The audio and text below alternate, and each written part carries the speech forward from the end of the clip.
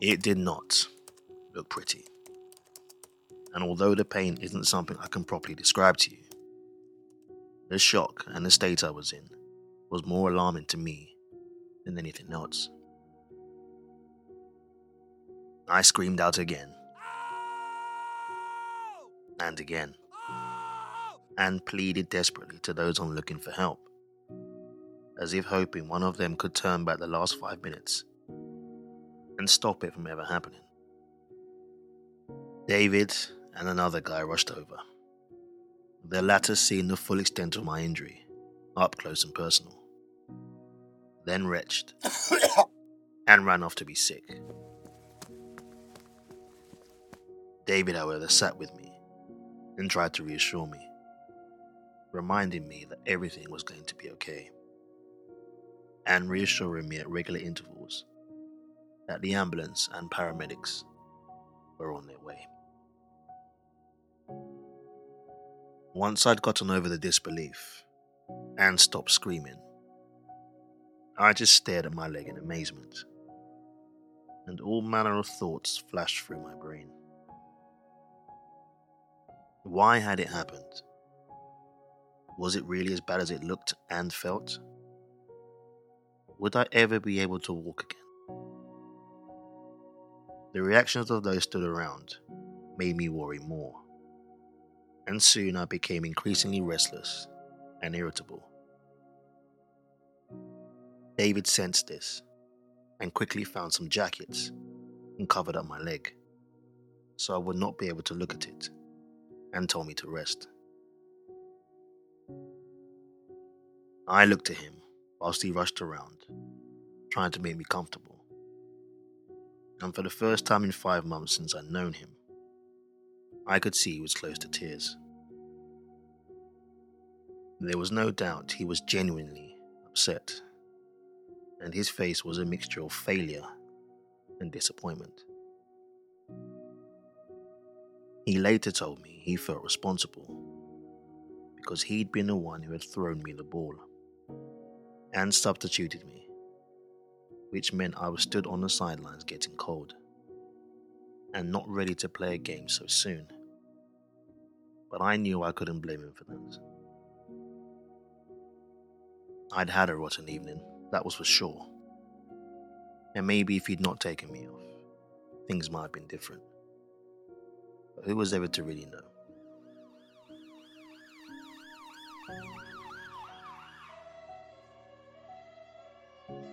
The ambulance service turned up quicker than expected,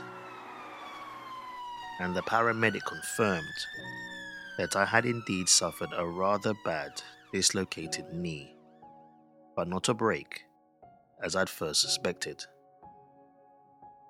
Whilst it was a relief, hearing the news officially was dejecting. I remembered thinking about a friend I knew growing up, who'd had a short-lived tennis career because his shoulder constantly dislocated after a bad accident he'd had.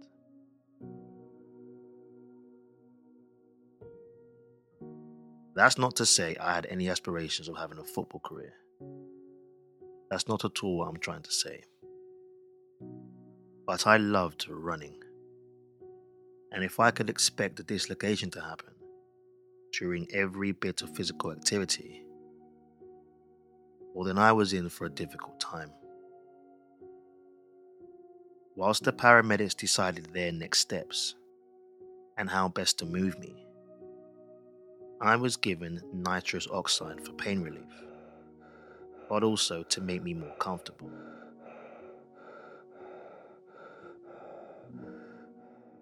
I'd never had nitrous oxide before, and otherwise known as laughing gas. It most certainly did what it said on the tin, because soon I forgot about my leg and this awkward condition, and was laughing and cracking jokes with those around me. I even had the nerve to blame David, quite sarcastically, for what had happened, and said that if he'd agreed with the guy who called me a black C-word, he didn't have to show it by trying to injure me too. He saw the funny side to that, as did everyone else around us. And each time I laughed, it would be so hard, I would jolt, causing myself further pain, therefore inhaling more gas. It was a vicious cycle, and it got so repetitive that I had to be told to slow down on my intake. Once the effects had worn off, I lost my jovial nature, and it was then replaced with sentimentality and a sudden need to tell everyone how much I cared about them. Whether I meant anything I said, I can't possibly say. But the dulcet tones of, "I think you're a really decent bloke, you know. and Nah, seriously, just thanks for being there for me." as I wore the face apparatus, were just some of the declarations I can remember.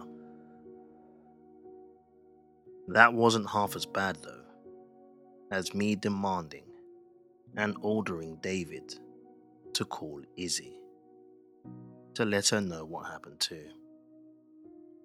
It came as a shock to him, because after months of denial, I'd finally shown my hand.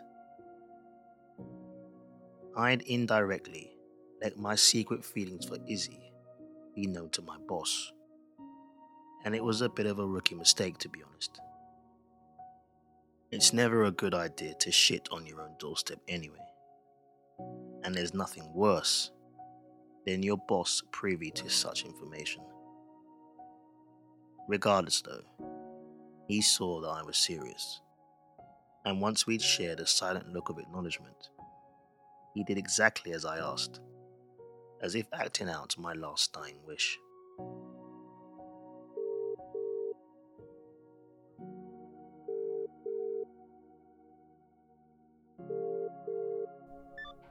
Hello?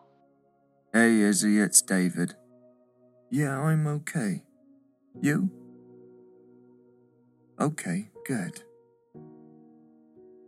Look, sorry to bother you, and don't ask me why, but Liam's asked me to ring you. He's had an accident and dislocated his knee. What? Yeah. Playing football, yeah. Well, yes. Uh-huh. French, I think. Right. Well, yeah. Uh-huh. Right, okay. I'll let him know. Yeah, okay, will do. See ya. Retrospectively, what I asked David to do was completely unnecessary, and I'm unsure what I planned to achieve in forming Izzy, because it wasn't as if her and I were an item, or she was my next of kin. I guess I was more concerned with how she would feel knowing I'd been hurt, because I knew I'd have been devastated or worried had something ever happened to her and I'd not been told. David passed on Izzy's well wishes, and as trivial and insignificant they may have been, it made me smile and feel at ease. There wasn't anything she could do, but knowing she was concerned about me was enough to put my mind to rest and put any anxiety or worries I had aside. I was even more taken aback when David said Izzy had asked where I'd be going and that she'd meet me at the hospital. A part of me wasn't too keen on a girl I liked seeing me in a hospital bed, but she wanted to see me, and I wanted to see her all the same, and I was appreciative of that. It gave me incentive, something to look forward to. And when the paramedics lifted me up onto the stretcher to put me into the ambulance, my knee popped back into place. I was so excited about Izzy, and still lightly high on laughing gas, I wasn't even aware it happened. Even though my leg was how it was supposed to be, I was still in no position to walk, and I was taken away to hospital for further diagnosis.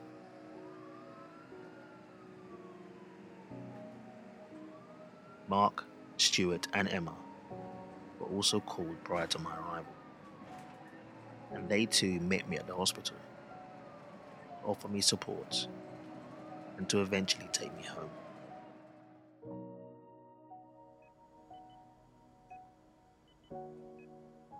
The docs confirmed again I'd suffered quite a nasty dislocation, because all the muscles and ligaments around my left knee were weak. It was just an accident waiting to happen, and they expected me to be off my feet for at least 2 months, with another month of physiotherapy, to ensure that my muscles were strengthened and that it would/could never happen again. Everyone, including Izzy, made a terrible fuss of me whilst I was there, and any other time I would have been totally against it, but I knew better than to argue. I was given a leg brace that I had to wear for the remainder of my rehabilitation and was told to rest. Emma and Izzy, studying physiotherapy and adult nursing respectively, drew up a rota between them when everyone would take it in turns to look after me, as if I was a complete invalid. And at first my ego wouldn't allow it, but I knew deep down I needed all the help I could get. Furthermore, it was touching knowing I was cared for by all of them, and throughout my recovery I remained humble and compliant. I'd never been in a position before where I had to rely on anyone else other than myself or my parents for anything. So having that family and Izzy at my metaphorical beck and call was hard to accept initially. None of them were obligated to do anything for me or take time out of their busy schedules, but they all went over and above and beyond, and it's not something I will ever forget.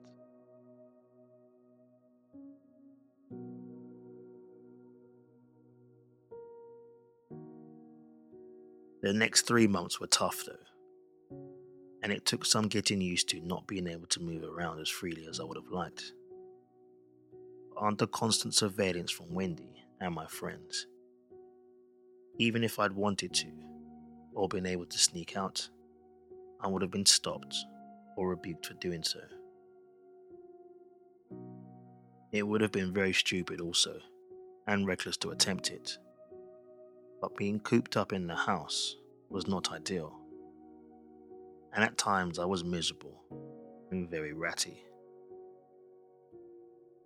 I obviously had to take time off work too, but after the 3rd week of being stuck at home, I changed my mind and asked David to let me come back in,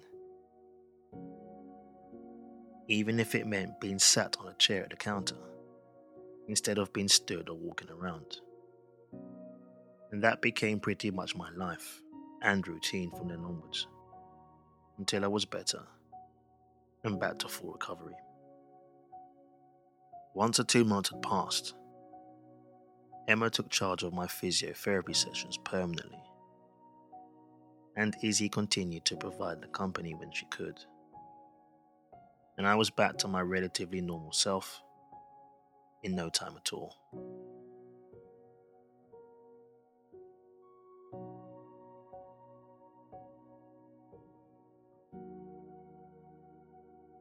By the time I turned 21 in May, 3 weeks had passed since my knee had healed, but I still had problems getting over what had happened.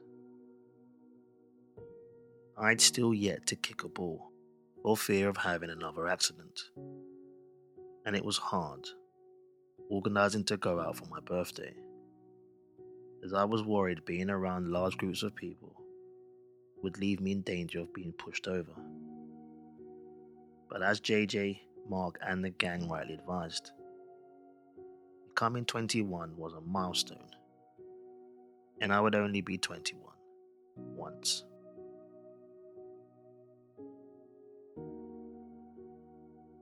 That being said though, I don't actually know whose stupid idea it was to suggest we go paintballing as part of my celebration too. But to be fair, it proved to be the tonic I needed to regain my confidence back. I don't know, there's just something about running through the woods and being shot at that can make you overcome some of your deepest psychological hang-ups. And it wasn't long after that day before I agreed to play for David's team again. Although I wasn't the same player. And once I realized this, I was very, very hard on myself. I didn't expect I'd be hesitant and wasteful. And a lot of the snapshots, risks, tackles and audacious skill attempts I would have taken months before seemed far out and impossible to me. I wasn't as agile as I used to be, and I was pretty sure I'd lost a yard of my pace too. I certainly didn't believe I was held in high regard by the guys anymore, no matter how hard I tried. I'd become complacent and lazy, and taken my place in the team for granted when I was in full fitness. So once the going got tough, and I really had to try, I just couldn't handle the pressure. I was just like everyone else in that group. Used goods. The same thing could be said about my relationship with Izzy. We saw a lot of each other and had become even closer since my accident. But once I was better, I saw less of her, and we became noticeably distant. We still worked together on occasion, but with no reason to be around me as much once I recovered. I felt like old news. Soon, she started to see Shane more, as he jetted in at every opportunity to see her.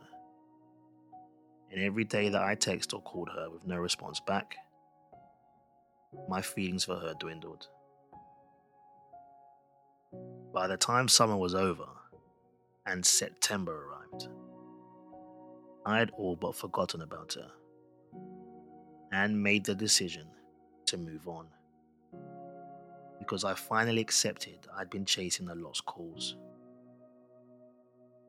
Although I still believed I was something special and sought after by many, she had a hold over me that I couldn't contend with.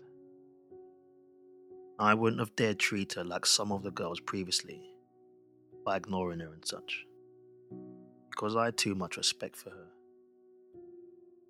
And because of this undivided respect and affection I had towards her, it was clear I had not been thinking straight. She may well have been out of my league, and unattainable or not, I could not allow myself any longer to put my heart into it 100%, when it most certainly looked like I was going to come off second best. For all the time we shared together, led next to each other, in friendly embraces and watching TV. If nothing had happened throughout all that, then it never would. And I had to accept it, as hard as it was. Consolatory, I was due to start back university in a few weeks, and studying a degree that would be predominantly girls. And although none of them would seemingly be anything like Izzy, that didn't matter, because I was going to blow the next 3 years.